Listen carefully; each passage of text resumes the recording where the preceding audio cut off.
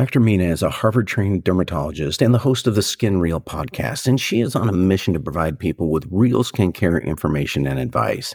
And so in this episode, she discusses misconceptions and ways to simplify skincare.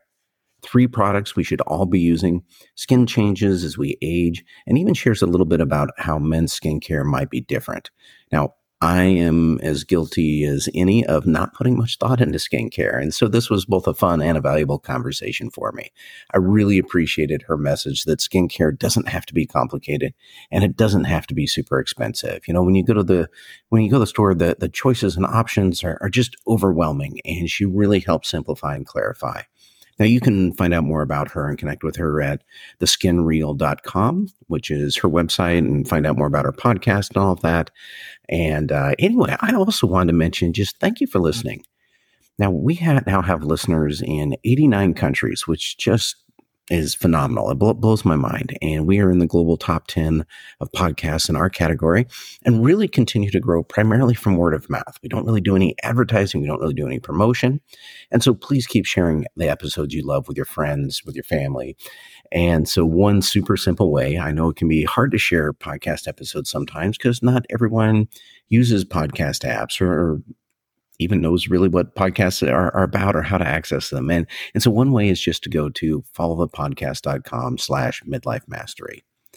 And from there, they can choose the way that they most want to listen to the podcast, and whether it's through an app, through the website, whatever.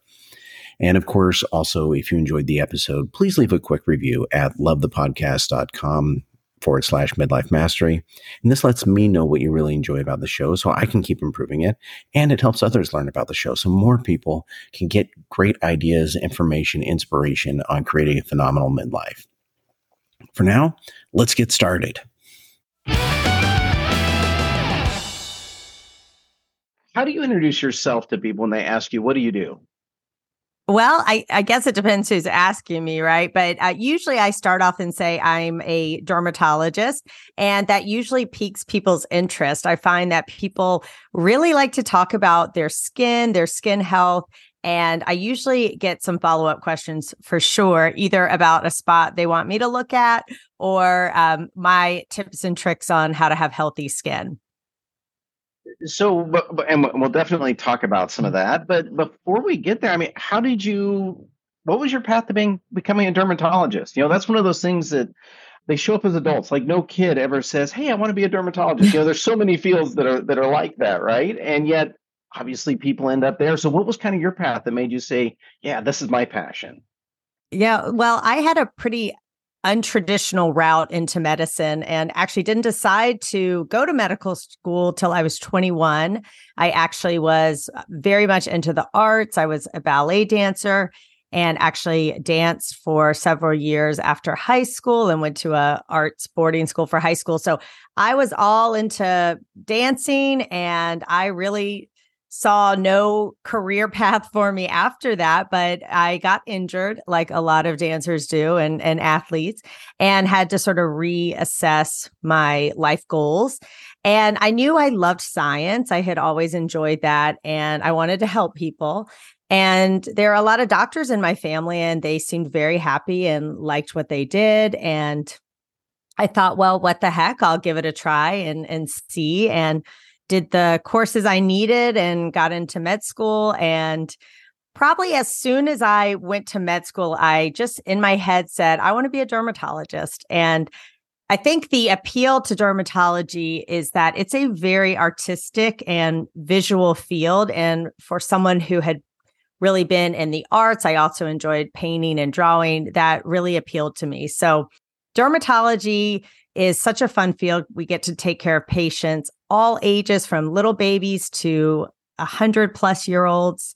We get to do medical dermatology. We can also do surgery, and we can also do aesthetic procedures that can still be pretty life-changing for people depending on what you do. So it's a great field, and I love it. And I find that people are really excited to talk about skin, and they're very into their skin and their skin health. And perhaps it's because it's so visible, right? And we associate so much with our skin and how we look.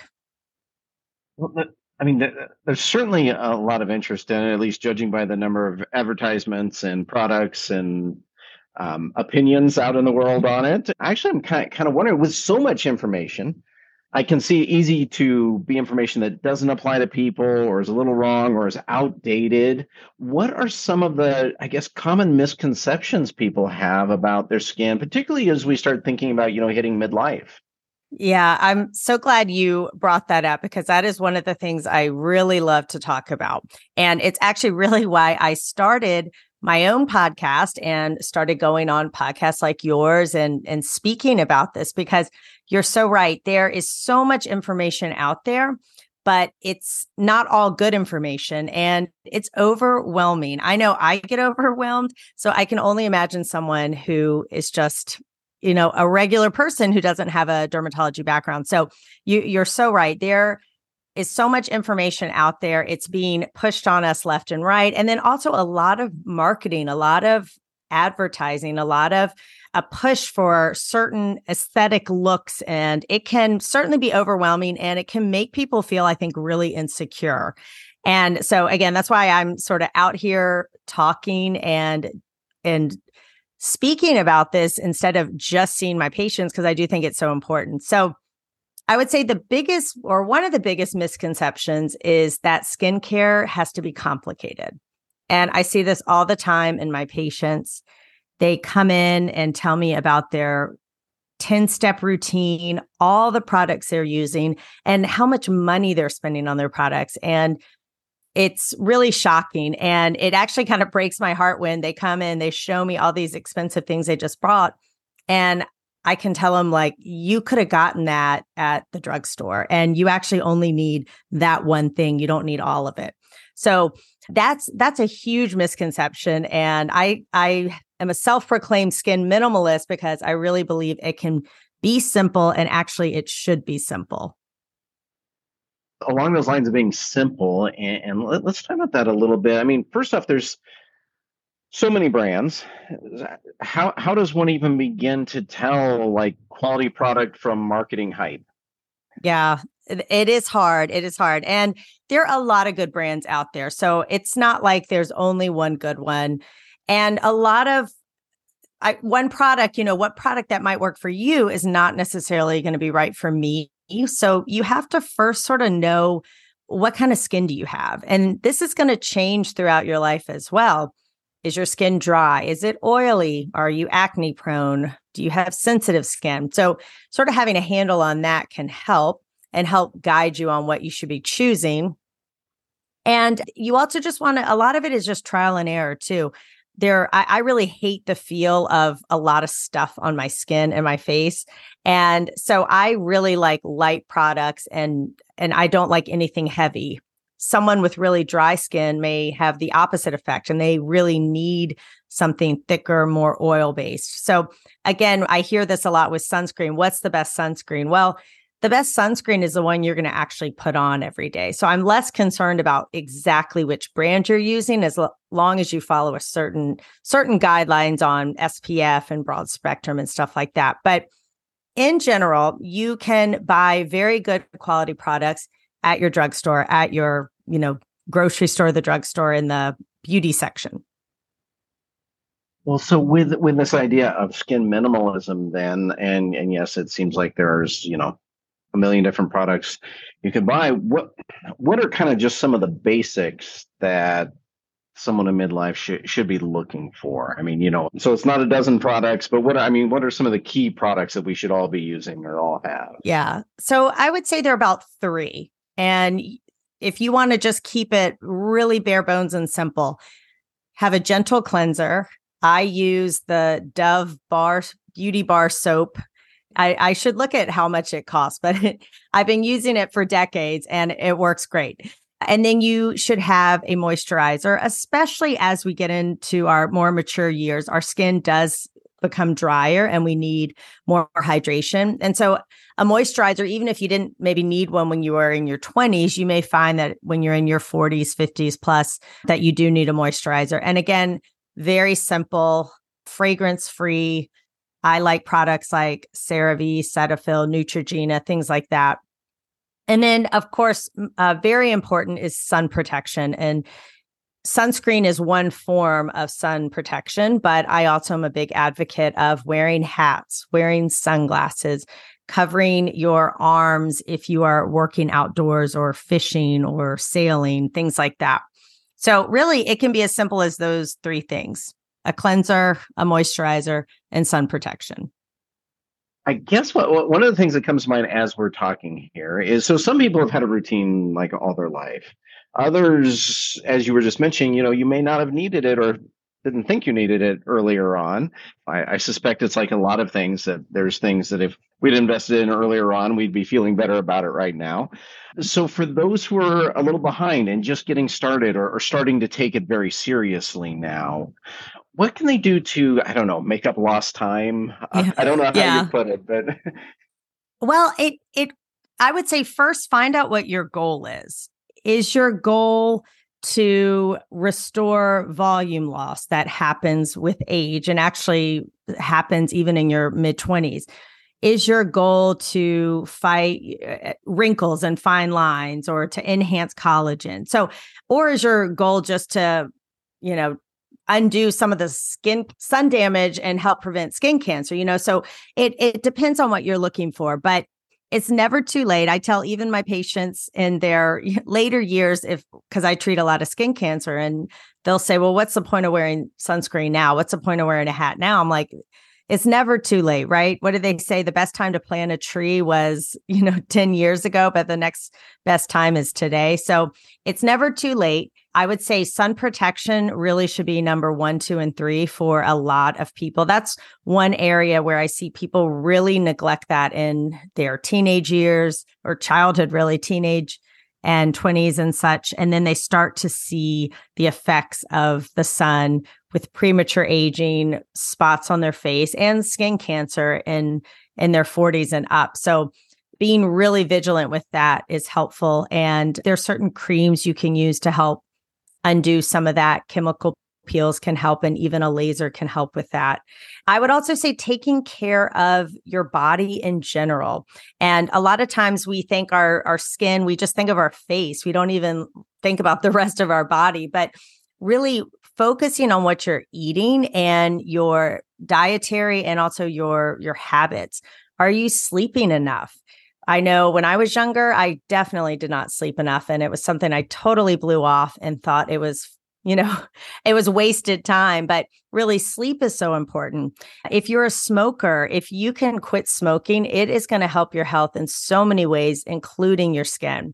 And focusing on your diet. If you're eating a lot of processed foods, sugary foods, that's all going to increase premature aging. It's going to degrade your collagen even more so. So again, just doing things like exercise, eating well, drinking water. Those are key things to start doing, and can help your skin as well. Well, you'd mentioned, it was kind of funny. I've never thought about kind of lifestyle as having a big impact. Yeah. So it seems like the idea of, hey, get more sleep, eat better, just comes at us from all directions, right? Yeah. Well, it's so important. So for kind of reversing that damage, well, you'd already mentioned some things there. So maybe, is there anything else that for those who want to reverse damage to really get started with? Where do you even begin? Yeah, well, I would say see a board certified dermatologist, right? And a lot of people who are wanting to reverse damage maybe have their skin complexion is not even, or maybe it's thicker and they've got little rough spots all over. So a dermatologist can sort of evaluate you, make sure you don't have skin cancers. And then there are procedures, aesthetic procedures we can do, like a chemical peel or a laser that can sort of help refresh and rejuvenate. I'm a big fan of chemical peels. And a lot of times if someone's coming to me feeling like they just need a refresh and they want to undo some of that sun damage, I think just making your complexion uniform and even is so impactful. And a lot of times I'll tell people, do this before you do anything else. Just get your skin, your complexion even and healthy looking. And that makes such a difference. For people who want to do something maybe less extreme, you could also incorporate a vitamin A cream into your very minimal skincare regimen. And actually, this is something that I do. So I'm not a total purist. I do add some extras. So a vitamin A cream is something like a retinol or a retinoid. And that is a really simple, cost-effective way to boost your collagen, even out your skin complexion. People say open up pores. Your pores don't really open, but it helps unclog pores. And that's a great thing to do and use as sort of your night cream really for the rest of your life. And then for other people looking to do a little bit more, a vitamin C cream or serum, I should say, in the morning can also help fight UV damage from the sun. And it can also help make your sunscreen give it a little more bang. So those are also two things that can be really helpful. What I find though with people is that we can get a little impatient and we want these products to work yesterday. And the skin is a living organ and it does take time. Our cells in our skin do go through turnover every couple of weeks, but as we age, that slows down. And so you really have to stick with these things. I find that people are really quick to say, it didn't work. It didn't do anything. I didn't notice any changes. And you really have to stick with these several months. I tell people it's like weight loss, right? You don't eat one salad or two salads for, a couple of days and then expect to lose 10 pounds. It does take time. And it's really just consistency and sticking with it. All right, great. And in fact, that was going to be my next question. Like, how long does it normally take? And so, well, a chemical peel will definitely give you that almost instant gratification, right? Or a resurfacing peel. But yeah, using these topicals, using these creams, using sunscreen, it takes time. So don't be discouraged if you don't see overnight results. You're not going to. So just kind of stick with it. All right, good to know. And so chemical peel, for those of us like me who don't know what that is, but the words chemical and peel sound kind of scary. What actually does that involve? Yeah, you're right. I guess when you think about it, it does. You're like, I'm going to put acid on my face. Great. Right. But so there are tons of different chemical peels out there. One is called a TCA peel. And I really like those because they are fairly strong. It's a medium depth peel and it can really remove that top layer of skin called your epidermis and even go down into the second layer of skin. So that one is really my go-to for someone who really needs kind of maximum rejuvenation, has a lot of sun damage, a lot of what we call dyspigmentation, like brown spots and irregular discoloration on their face. And it's about a week of downtime. So I usually tell people they don't have to, but a lot of times they won't feel comfortable being out in public, maybe wearing a mask, but it doesn't really hurt, but you look a little bit scary. But that one is a slam dunk for so many people. So I really love that as like a powerful way to undo years and years of sun damage and abuse on your skin. So there are also other ones. There are lighter ones that you can do. There are peels and beta peels that are a little bit better for more acne prone skin. And those tend to require multiple treatments. So you'll go in maybe once a month for a couple of months to have those. But they also do the same thing, just not all at once. Well, what are some, and thank you for clarifying that. That actually sounds less horrible than it was. I was picturing. So what are some of everything changes as we get older. So what are some of the changes we can anticipate with our skin as we start aging?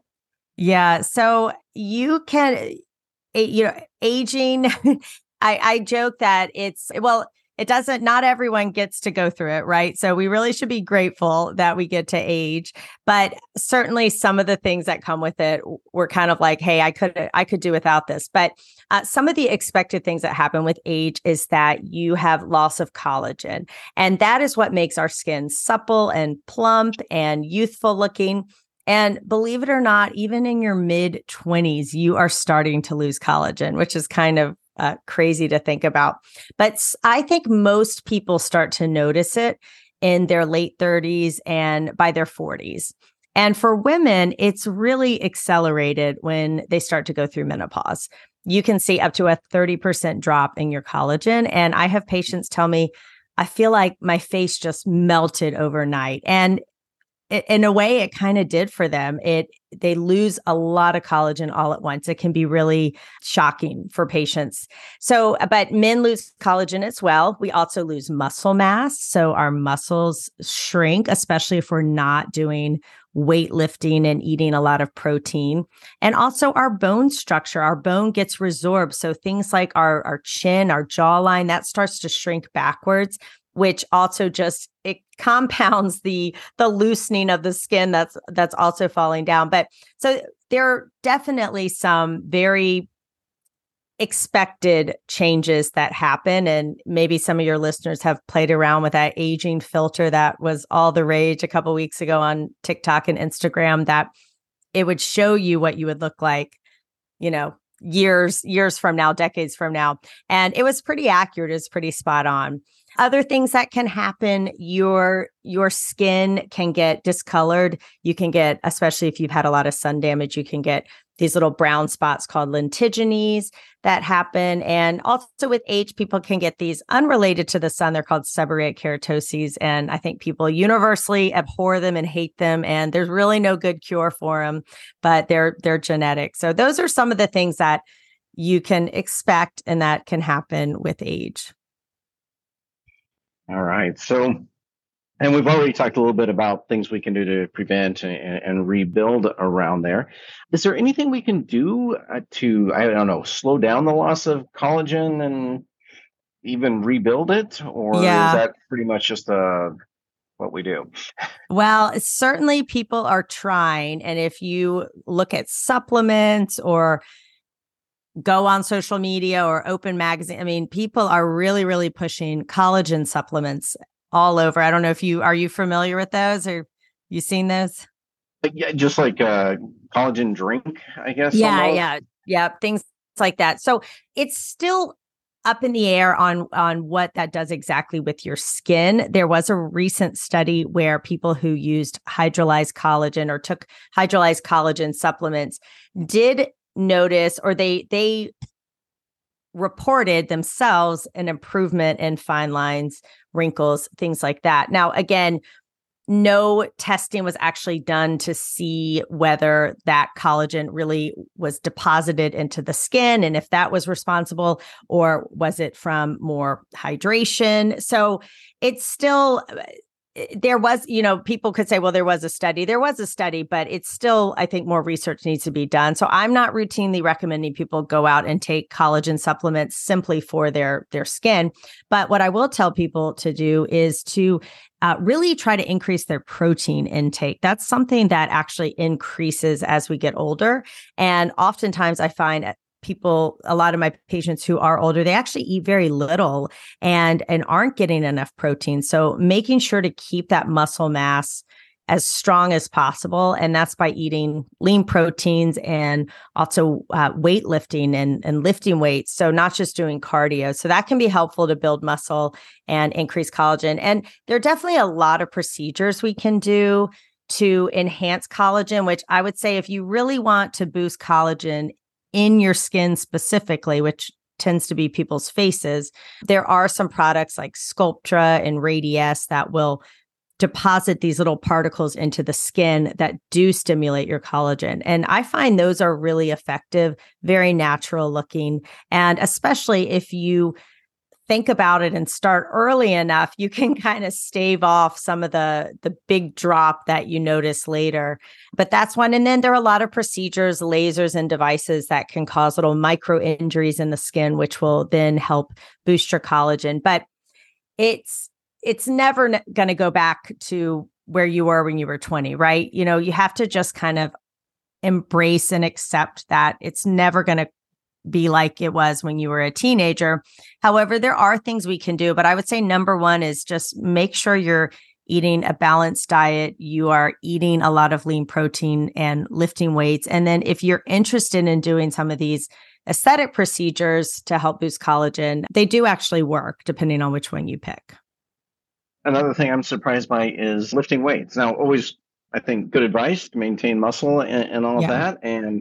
But again, never thought about that in connection with my skin. So tell us a little bit more just about the connection between not just eating healthy and taking care of ourselves, but actually weightlifting to help our skin?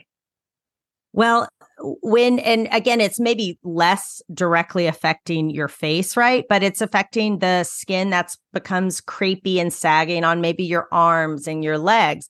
When that muscle sort of shrinks down and then the skin loses its elasticity, it looks kind of like a balloon that's deflating a little bit, right? So if you were to fill that balloon back up with air, or if you were to start doing some lunges and squats and building your quad up or your bicep up, then you are going to fill that volume loss that you've had before. So again, it's less for your face, right? You can't really lift weights on your face, but more for the rest of your body.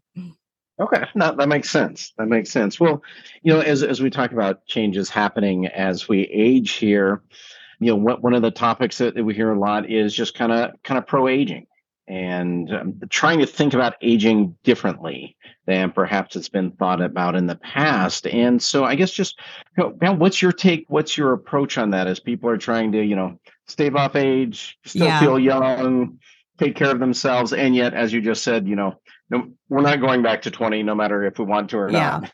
Yeah, exactly. Well, as someone who is in my mid 40s now, it's something I'm thinking about more and more that I didn't think about before, because I'm starting to see those changes that I was talking about. And I love this concept of pro aging. And I know sometimes people are using it just in place of anti-aging, but they still mean anti-aging. But anti-aging just sounds so negative. Like, we got to fight it. We got to stop it. And it's really impossible to stop it. But there's certainly things we can do. What I tell my patients, if they're interested, there are things we can do, little tweaks we can do along the way, so that the changes aren't as noticeable, aren't as drastic than if you did absolutely nothing. And again, I have plenty of friends and patients who want to do nothing. My mom, I can't even get her to use a vitamin A cream, but she looks great and she has just no interest in doing anything else.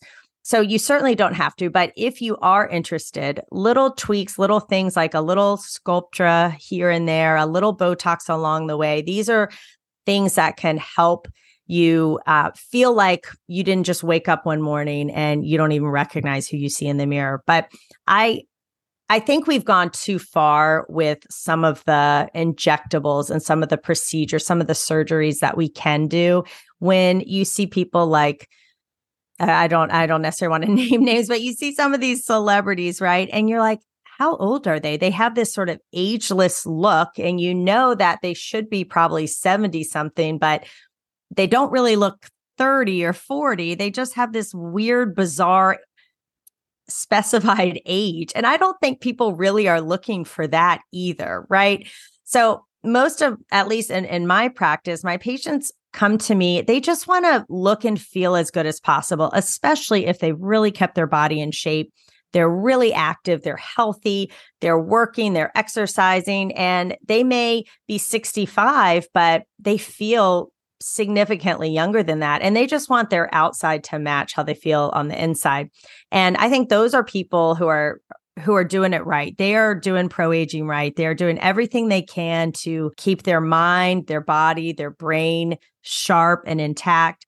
And doing little tweaks, little things here and there can make a difference, so that you don't all of a sudden go in and have a massive facelift and all this work done and people don't even recognize who you are. So I like the concept of pro-aging, and I think it's a healthier way to look at aging. Instead of trying to fight it, trying to embrace it, trying to not feel like you should be put out to pasture just because you're 50 or whatever number.